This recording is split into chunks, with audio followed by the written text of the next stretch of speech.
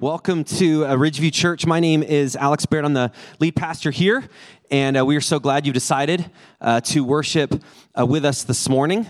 And when we gather together as a church, what we're doing is proclaiming the promise of the song that we just sang. Like we're coming here and we're just asking God to use us and to meet us. And even if you are not committed to Christ yet and you're exploring what it means to follow him, that song and that plea is still the same. And it's this idea of like, God, I'm coming and I ask that you'll lead me forward. And as a church, that's what we continue to do. Just come back to the place where we're asking God to lead us forward, to show us what is it that he wants us to do. And if you're new to church, we have a time of singing like this. And then when I come up or someone else, they usually come and they speak from God's word. And the idea is we live in a time, if you're like me, where we're inundated with messages and ideas and statements and thoughts from within us that may not be true, and then also from external sources, whether it's the news, social media, talk radio, whatever it is. And so we always need to come on a regular basis on our own. We need to meet God and ask him, how does everything that I'm hearing stack up to what is actually true? And for us, we have decided as a church, and Christians have for centuries before us, that we are going to anchor to the truth of God's word. We live in a time where everything is changing and shifting. So without God's word, we're actually left like this Fontana wind, which just blows us everywhere. But that's not a way to live. We need to be anchored. We need to be sure in our life. And that's what we do. And so every time we gather, I believe that God does something special. Because when his people come and say, God, will you speak to us? Will you help us? Will you meet us here? He actually does, because his word says that he is here in our midst. And so today, I'm wrapping up a series called The Edge. And I don't know if you've ever been to church and like the central image is an axe, but I think that's pretty cool. The idea is there's a verse in Ecclesiastes that says, if you have a dull axe, you have to use more strength. That is, if your tool is not sharp, you have to work a lot harder. But those who have wisdom have success. And so the idea is the way to sharpen the edge of your life, just like you have to sharpen the edge of an axe, you need God's wisdom. And so we've been looking these last 5 weeks at how do we figure out what this wisdom thing is. Not so that we can just be filled with more knowledge or more ideas. We live in a time where there's more ideas in this world than's ever existed, and it's multiplying and multiplying every single day. Like you can't keep up with the new information. So it has to be more than just learning more information. What we're doing with wisdom is how can we actually learn what is true so that we can be actually transformed? It's not information, but it's like transformation, and that's what wisdom is. Seeing things differently. And so I hope if you've been here these last few weeks, I hope that it's been an encouragement to you. If you've missed, you can always catch us on our podcast on YouTube. I encourage you to do that because it really does help, again, counter some of the things that we face every single day, and God's word has a way of doing that. And so we're wrapping up today with this title of Before You Get It, and that's what we're going to be focusing on. Next week, we're going to start a brand new series called The Pursuit. The last 5 weeks has been about the edge. What is wisdom and how can it sharpen us? The next 4 weeks, starting next week, will be the pursuit. That is, how do we pursue wisdom so that we can actually experience this kind of success? So I hope you'll join us next week. But I want to start with this personification of wisdom that you find in the Scripture. If you've read a lot in the Scriptures, wisdom shows up in throughout from the beginning to the end. That's God interacting, telling us. Talk about wisdom and you find out how little wise you are. I think those are two sentences that didn't make sense. But from the beginning of Scripture to the end, wisdom is crying out. It's God telling us how things work. And we always have to listen. But in the wisdom literature itself, that's Psalms, that's in the beginning, like the middle of your Bible, and Proverbs, that's the wisdom literature, Ecclesiastes, Song of Solomon. You find that this is really what people call the wisdom literature. You want to learn about wisdom, you can focus on those books. Well, in Proverbs, wisdom is personified as a woman. Now, what do you think that means? There's a lot of women that have thoughts on that. But it's very interesting. There's a personification of wisdom as a woman, and it's kind of showing how wisdom is this relationship. So I want to read this to you, and we'll talk about it. Does not wisdom call? Okay, this is the personification. Does not wisdom call? Does not understanding raise her voice? On the heights beside the way, at the crossroads, she takes her stand. Beside the gates in front of the town, at the entrance of the portals, she cries aloud. To you, O men there is talking about everyone. It could be like, yeah, this women, oh men, when are you going to get it? But it's actually like mankind. Oh men, to you, oh men, I call, and my cry is to the children of man, everyone. Oh simple ones, learn prudence. Prudence is understanding skillfully how life works. So learn prudence, and oh fools, learn sense. And so wisdom is crying out. And so today I want to focus on how do we do the right things and have the right attitude so that we can hear when wisdom calls out to us. This next verse, it's right at the end, verse 5. Oh, simple ones learn prudence. Oh, fools learn sense. Wisdom is crying aloud with an urgency. Listen. You need to listen. And if you do, you can actually learn a skill of how to handle life in the right way when you're faced with all sorts of unknowns.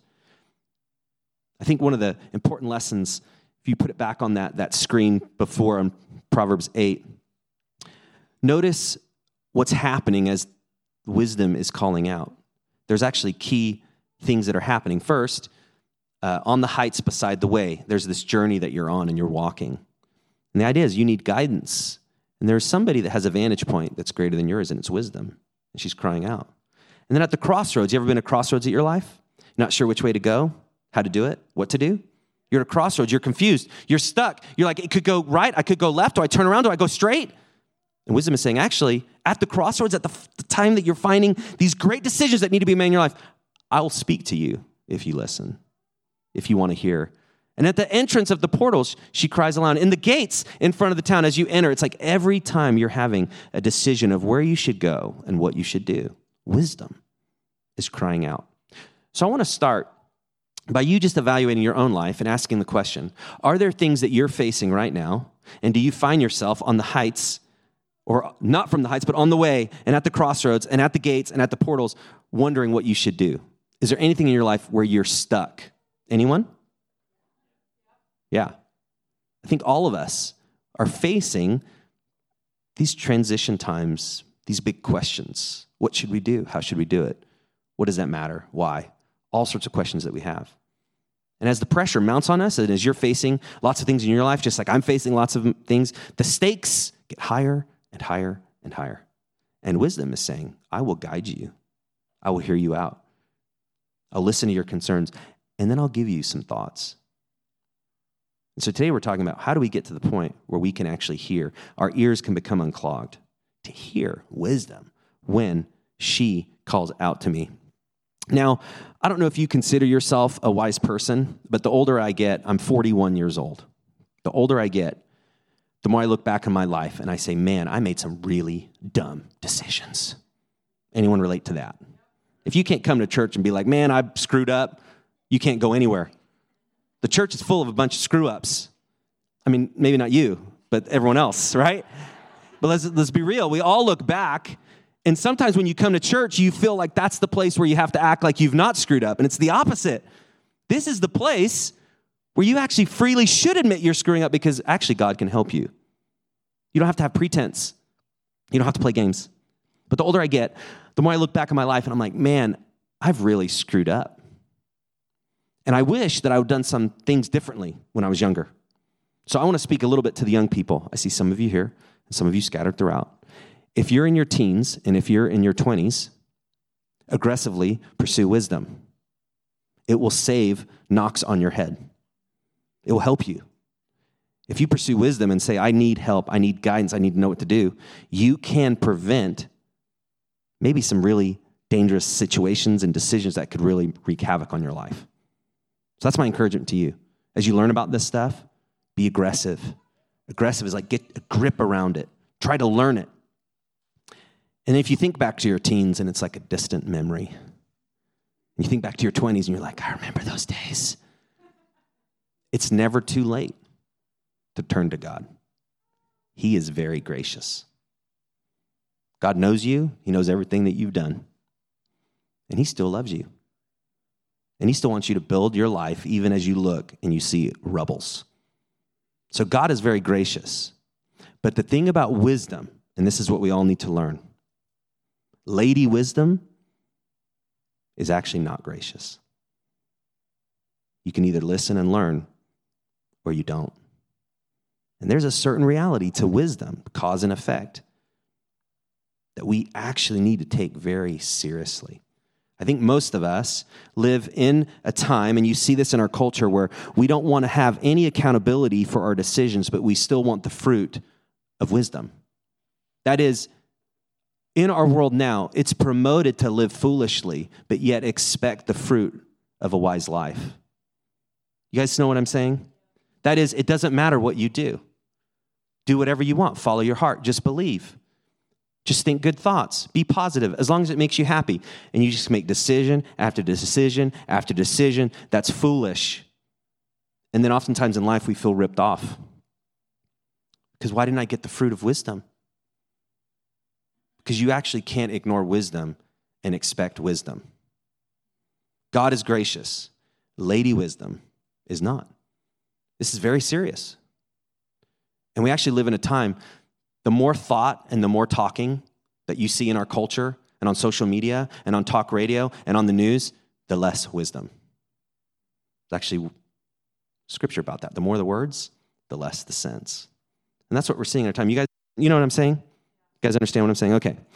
Proverbs 8:17 speaks about this. This is a little bit further. It says, I love those who love me, and those who seek me diligently find me. Cause and effect. I love those who what? Love me. Matters what we do. Those who seek me, they will find.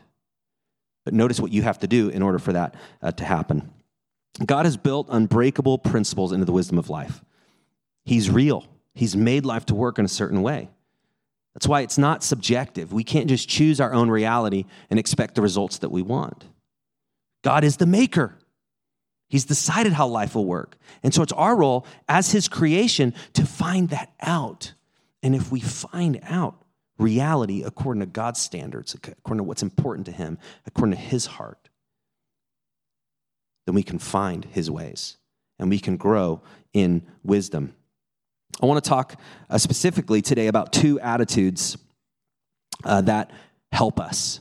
These attitudes, in a way, set us up for wisdom to come into our life. So if I were to tell you that there's a deal that you can make, and you can choose two things that will help wisdom come to you. Wisdom is saying, like, would you do it? If I'm crying aloud at the crossroads, and I'm calling aloud at the heights, and I'm at the gates, and I'm at every part of your life where you're trying to figure it out, and I told you there's two attitudes that you can have in order to be able to hear me and to be guided, would you do it? Well, wait until you find out what they are. And that's what the wisdom literature is saying. That's what the Bible's saying. It's like, if you want it, I heard that baby cry out too. If you want it, here's what you need to do. So let's start. Humility is the great precursor to wisdom. Isn't that the opposite of flashy? It literally is. It's humility. Now, everything I've talked about how life works and how people think, how much on social media and on talk radio and on the news, and we talked about the sponge here, how we're filled with all sorts of messages, how much of what you hear and how much of what you consume and how much of what you see is humility the most important thing? It's very interesting. Never, right? Why? Because if it's humility, most of the time you're not going to know about it. Right? Because every time we do something that actually is good, and we want to tell everyone what we've done because it's good, which we all do, that's all in us, most of the time that's not humility. But if you want wisdom to get into your life, for you to be able to hear it, for it to make sense to you, and for it to get into your heart, you can never, ever get around humility. It's the precursor. So you want to become a wise person and you're not humble, the scriptures say you actually need to become humble first. Like, you can't be wise if you're not humble. That's a reality. So I'm going to jump around to a few different scriptures today to give you like the thematic sense of how this works out so you can get a 30,000 foot view. Proverbs 11:2, when pride comes, then comes disgrace. But with the humble is wisdom. So notice the correlation. What does pride lead to? Disgrace. Now, if you're like me, some of the time you're wondering like if that's really true. Because have you ever noticed that it seems like the really arrogant people, the more they toot their own horn, they actually seem like they get ahead. Right? I mean, let's face it. The people that seem like the best looking, the most popular, the most money, and flaunt it, they actually seem to be doing well. The thing with wisdom is that the time frame is different. Again, this is reality. It's not just a snapshot in time. This is over time, this will be true.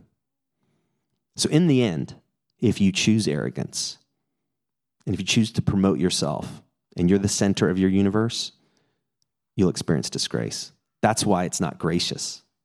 That is what will happen. That's a promise.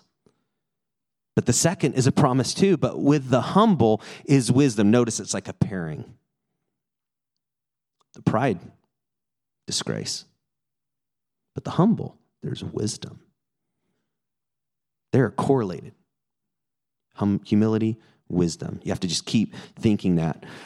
So what that means is pride is a wisdom blocker. Speaking of football, I want to show that image. Anyone know who that is?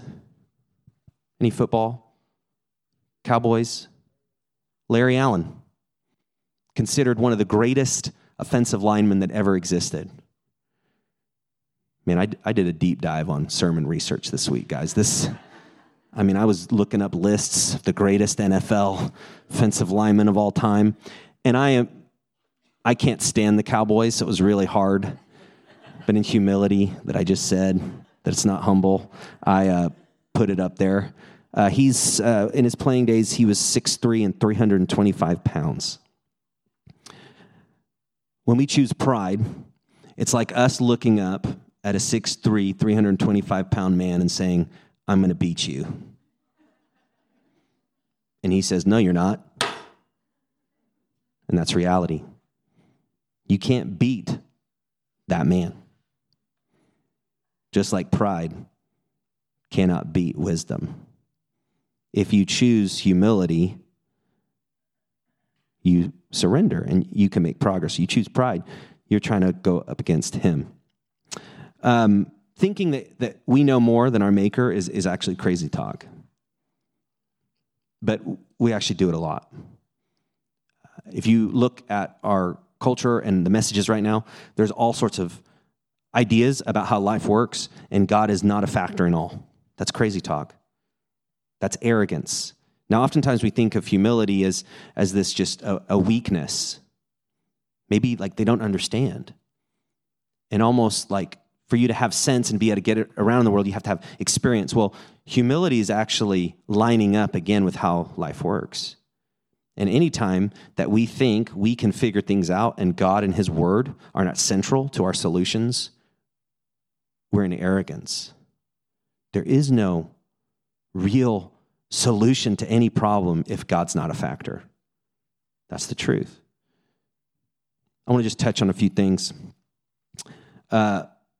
Key question, if you want to grow in wisdom and humility, is what does God think about this issue? And then to make it more personal, what does God think about my decision? What does God think about my attitude? What does God think about my speech? And begin to ask those questions about your life, and you're actually becoming a humble person because you're wondering what God thinks. That's really important. Many times, if you're like me, we just do things without thinking. But to grow in wisdom and humility, to get to that point, you ask the questions. Marxism, you guys heard of that? It's really prevalent today. You're actually seeing a rise of that in our country. Karl Marx, who came up with that, he was actually an atheist. He said religion is the opiate of the masses. It's like a drug. His followers and himself were anti-God. So anytime you have an idea of how the life and the world should work, and God is not in the center of it, be very careful to follow it, Because what you're doing is you're going up against Larry Allen. In our arrogance, we think we know. A critical race theory, intersectionality, they flow out of Marxism. They do not include God in their thinking. I'm bringing this up because this is very serious. And it's being taught. And it's being showcased. Like, how do we discover justice? And how are we righteous? And how do we find success? And how do we do what's right? And we need to actually be educated about these things. But if we're educated from people who don't include God, we're really setting ourselves up for arrogance without even knowing it. That's why I'm bringing this up. We have to think, we have to ask God, do you know who came up with justice? God. You know who came up with identity and the right identity you should have? God. You know who gave you purpose? God. Do you know who will help you when you cry out to him? God. So humility is a sense of like, I don't really know as much as I think. And I really need God's help. There's also another wave that's going on in our culture right now, and it's not about truth. It's not about what is actually real. And we're seeing a rise of elitism in our country. People who have power and long for it. People who want to tell you who you are and what you should do. And they tell you how to make amends for your sin. They tell you how to be noble, how to appear like you have it all together. And they don't factor God in at all. He's not mentioned. He's not central. And so humility is this sense of like, wow, I need to think about these things. Because if I'm going in a train of thought, or I'm going on an approach to life, or I'm making decisions that God's not a factor, I'm going to experience disgrace. And so if you're a Christ follower, this is very important. Don't just follow the masses. Do what God's word says. And if you do, you will grow in wisdom. Okay. I just want to say those things because I've been thinking a lot about it. And there's not a lot of simple solutions for problems. But wisdom is work, and God's ways take time. But if you actually live by it, you can actually have an understanding of these things. And that's why at Ridgeview we want to help. So practically, to be humble is to recognize two main things. The first is my position before God. So humanism, I've talked a little bit about this. Humanism is central and leads to a lot of things which Marxist thought can come out of. I'm just talking about the wisdom of this world, right? If you talk about wisdom from God and his truth of the scripture, you have to counter that and line it up against the wisdom from world. It's like our idea of wisdom without God lined up against real wisdom from God. You have to do that because we actually have to show that this is the way. And you have to live it out like this is where blessing and success comes from. Not in a lofty, prideful way, right? Because this is humility. But again, it's reality. And so knowing our position before God is so important. I want to show an image here of Mount Everest, and this is specifically base camp. And I would never, I never say never, but I don't think I would ever climb Everest. So I got an amen out of that one. Why? Because I value my life. But this picture, I don't know if you know what this is, but this is base camp. Okay? This is the beginning of Everest. Before you ever hike Everest, you ever summit Everest, you have to do base camp. The reason is the elevation and the terrain and the pull on your body to be at these kinds of conditions will kill you. Like you can't fly into Everest, get a helicopter to drop you right here, and the next day you summit like it's, Mount Baldy or something. Like you'll literally die because your lungs and the oxygen, it won't be there. Your blood needs to thin. You need to acclimate, okay? So base camp, you're actually here for weeks. Most people are here 1 to 2 months. So imagine hiking Everest, and before you ever step foot on the summit of that great mountain, you have to be here for a couple months. Like, I like a hike, but are you kidding me? That's nuts. But this is what humility is. Humility is understanding that my position before God is like a hiker summiting Everest. He is too great for me. His understanding is too rich. He has wisdom that I cannot know completely. It's just, I can see a lot, but I'll never know what God knows. Humility is this understanding like, I need to be here. I need to settle here. I need to kind of acclimate to the God that wants to help me.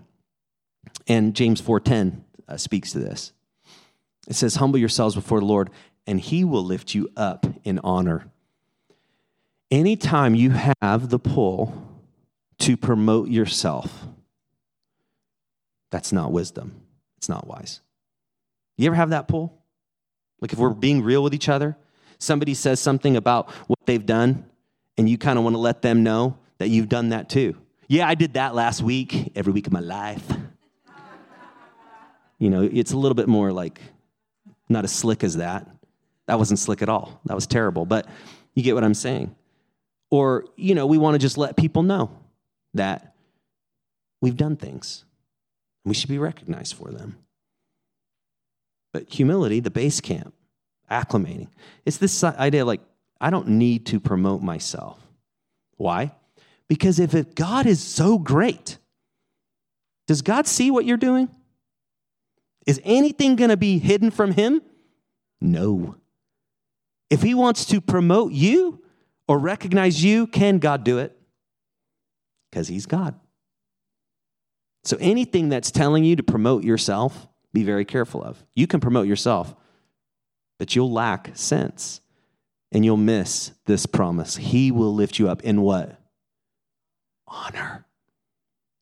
There's no shortage of promoting yourself, but if you promote yourself, you do so without honor.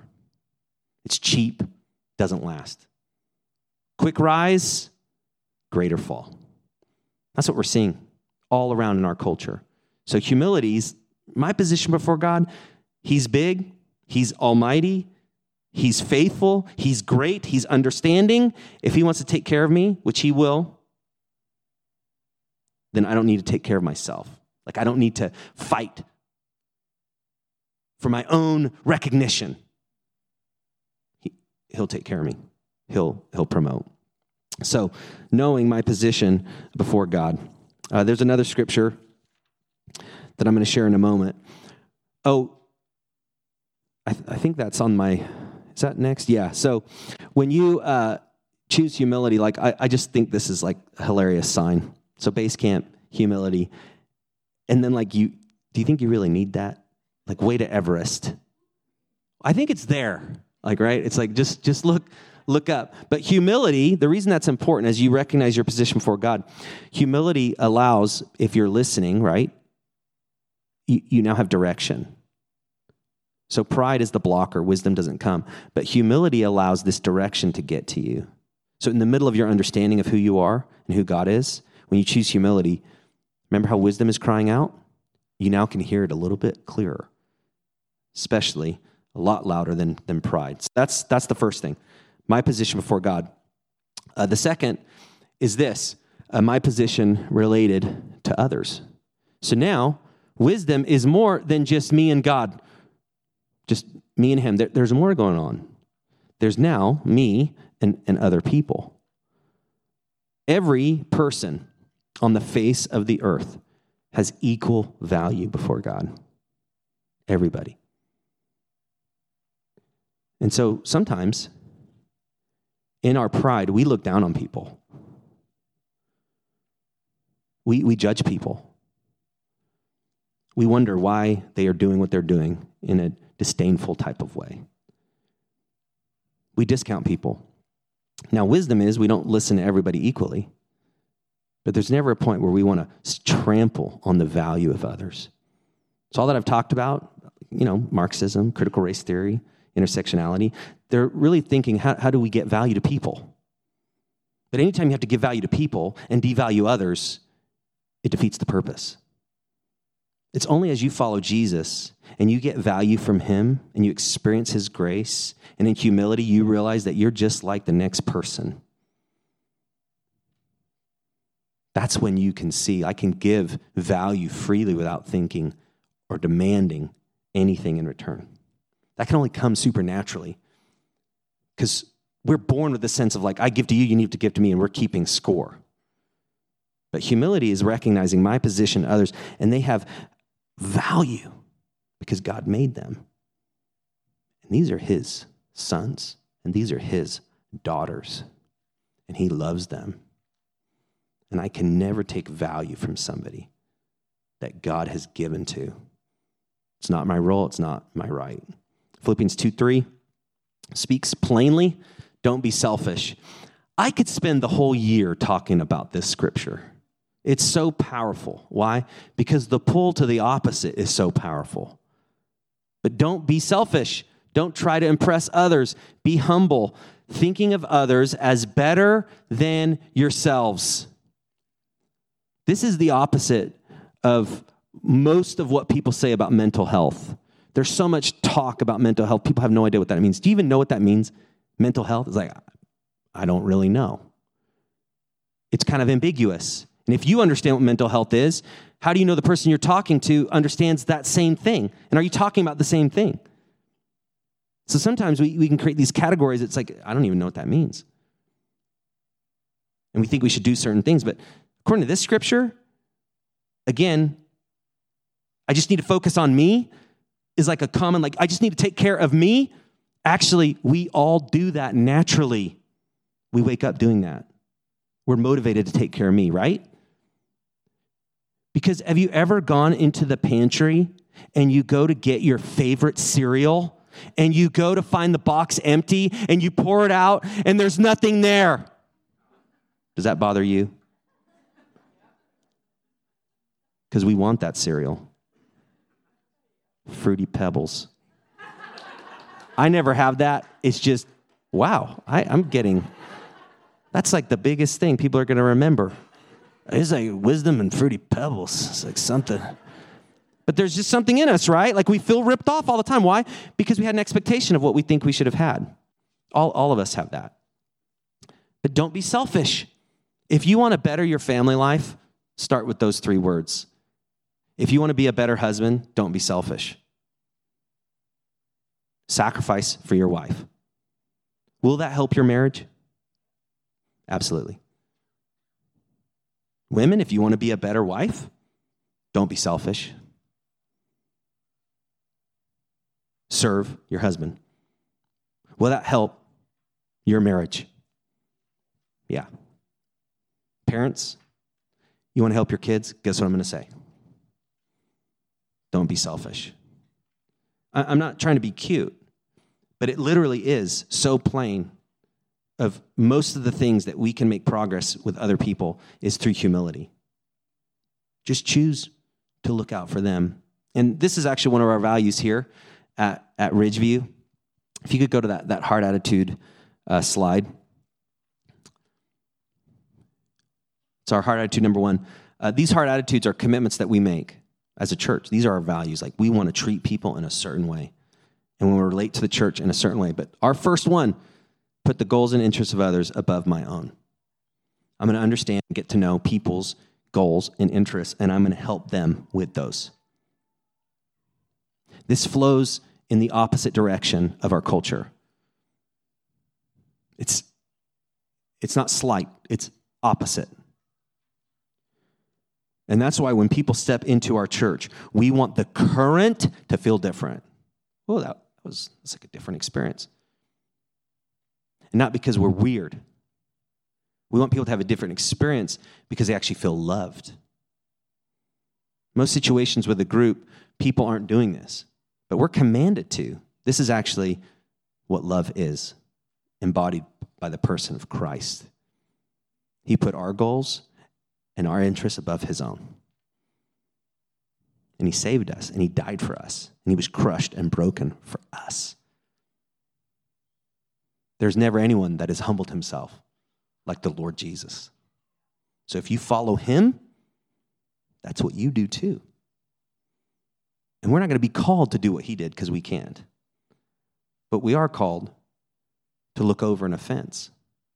We are called to hold our tongue. We are called to listen as people are talking without thinking about what we want to say. So recognizing our position. Proverbs 26:12 is a warning to us. Do you see a man wise in his own eyes? There is more hope for a fool than for him. Very sobering. So now it's actually a step further. Now we're talking about wisdom and folly, but what it's saying is actually a fool is better off if they're not so full of pride than somebody who thinks they have it all together.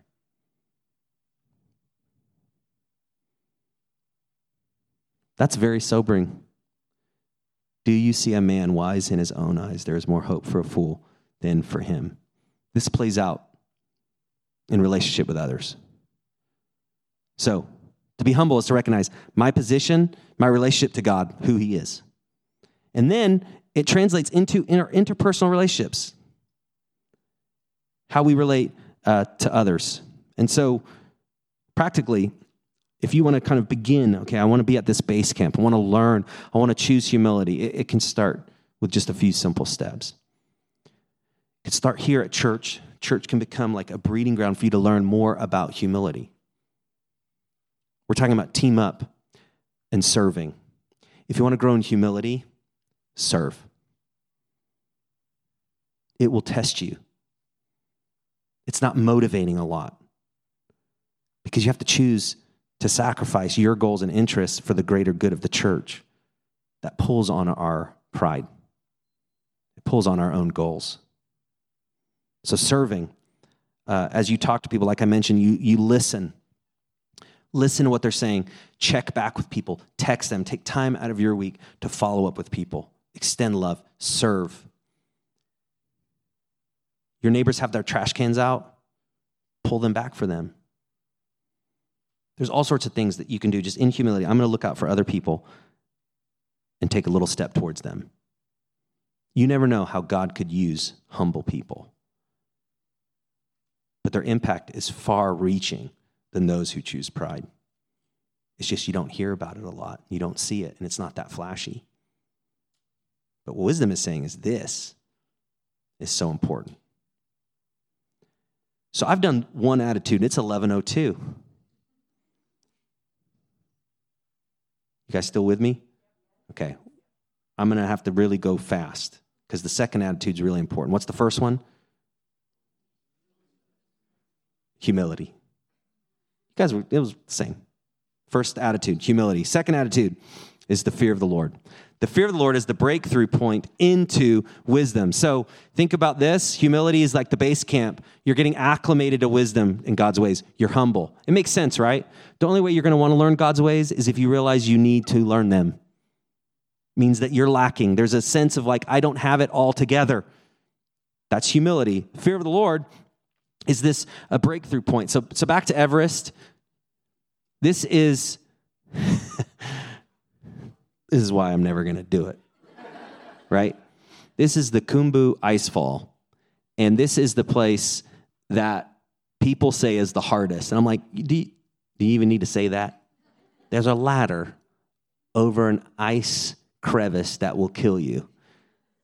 And this is the fun part of the hike. But, you know, you're holding on, and it's very narrow, and that's not good.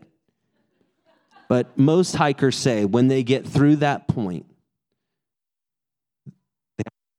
they have a sense they're going to finish. Once they get through that point, they have a sense they're going to finish. And fear of the Lord is this same thing. Like there's a breakthrough point. We begin to see the light at the end of the tunnel that, okay, I can learn here. There's things that I can gain. And so I want to just briefly go through this. Proverbs 9:10. The fear of the Lord is the what? Beginning of wisdom, and knowledge of the Holy One is understanding. So you know what I'm talking about like factoring God into worldviews and into situations and into decisions. It gives you understanding. And then fear of the Lord is the breakthrough point. It's like this beginning of wisdom. It comes through. And so actually go back. The first thing is take God seriously. Sorry, I'm messing with you. Go back to that point. Take God seriously and live within his boundaries. That's what fear of the Lord is. It's not being so nervous and you're biting your nails. Like, fear God, he'll give you wisdom. And we're so freaked out. Fear him. That's kind of freaking me out, that noise. I don't know where that came from, but to fear him is I'm going to take him seriously. What he says is real. I'm going to take it seriously. It's the idea of like, when your parents called you by like your full name. I don't know if you guys know this. My name is Alexander. Do you guys know that? And my mom was British. So anytime I did, Alexander David Barrett, it wasn't the fear of the Lord, but I knew I had to take it seriously. And that's what God's commands are. They're really not optional. They're not like great ideas. It's not like choose your own adventure. No, it's serious. And so to fear him, I'm going to take him seriously. I'm going to live within the boundaries that he set. 1 Peter 1:17 says, and remember that the heavenly Father to whom you pray has no favorites. He will judge or reward you according to what you do. So you must live in reverent fear of him during your time here as temporary residents. So again, reality. What we do matters. What you say matters. What the scriptures are saying is we are going to stand before God when our life wraps up, and he's going to ask to give an account for everything that we do. Now, if you follow Christ,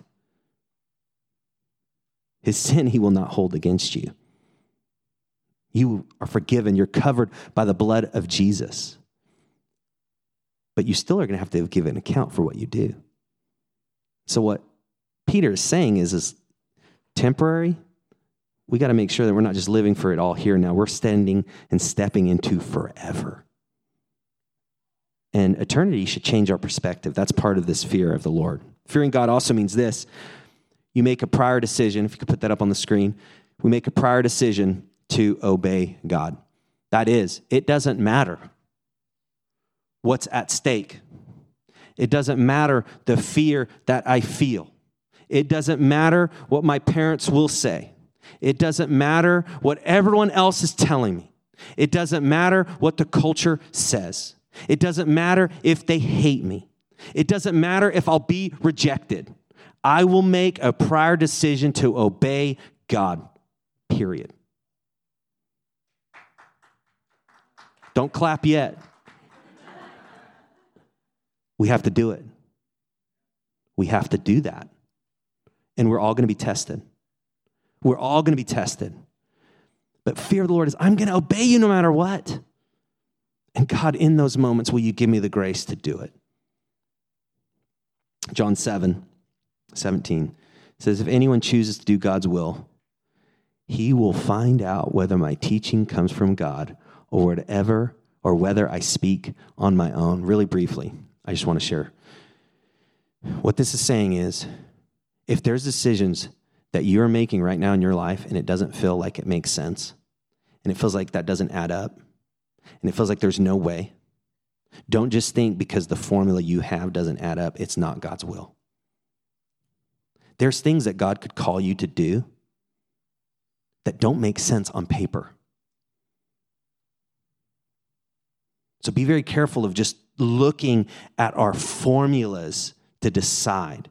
What the scripture is saying is you decide in faith based on what God has told you to do, even if it doesn't make sense. And as you do it, not before, as you do it, not before, as you do it, not before, you'll see it was his will. That should give us the fear of God. God, I'm going to obey you. I'm going to stay within your boundaries. I'm going to do what's right, even if it doesn't feel right, even if it doesn't seem right, even if it doesn't look right. And I'm not even going to know if it is right until I do it. That's actually faith. But it's connected to humility, and it's connected to God's word. What it is God is going to call you to be and to do things that the culture will say makes no sense. And I want to tell you something. If the culture is doing things and your decision is the opposite, most of the time, it's probably a good decision. Can I speak to that? Staying in California makes no sense unless you want to build a kingdom with the Lord Jesus to save souls going to hell. Makes no sense. Why would anyone live here? Literally, it makes no sense. If you're chasing the American dream, it makes no sense at all. I want to do a whole series on this. I really do. I want to call it California Dreaming versus California Leaving. And I have a dream. I shouldn't say that. It's not nearly as epic as MLK, okay? That was not in my notes, so that's funny. I do have a dream, though. And it is, what if we were to look at the opportunity we have as residents in a dark place? But we lived as a people in exile. We lived as missionaries. Like, do you not think that the Lord has placed you here? And here, people can leave, and the Lord will lead you to that. Just make sure you're leaving with the Lord going before you. I don't know what the Lord's will is for your life, but I do know people have to stay. But if you're looking at it from like a human standpoint, it's like it makes no sense. There's lots of things like that. If you're ever wrestling with like your wife staying home, can I speak to that? Makes no sense. Why would you ever do it? Because maybe it's the best for your family. Maybe it's the Lord's will. Does it add up? No. Does it make sense? Absolutely not. Is everyone doing it? Not really. I'm getting specific. Not to say there's one way or it's that narrow. But the Lord's way is narrow. It says that, right? But what wisdom is in these situations that you're facing, you feel so torn and perplexed, God will speak to you specifically, and he may call you to do radical things. And what I want in our church is for us to be radical people that choose humility and the fear of the Lord, and God speaks wisdom to us where we do things that don't make sense but are right and can change the world. Wisdom cries aloud. It calls out to us, and we have an opportunity to listen. This stuff is very serious for all of us, and we have an opportunity. Our world is so confused. Up is down, down is up. Right is left, left is right. People are so confused, and they're in the darkness. God, in his plan, is using the church to give people a sense of how to come out of the darkness. It's always been his way, and it always will be. God, as our maker, is using us. And we have an opportunity here and right now, to be a part of helping people see the way forward. It won't happen as we promote ourselves.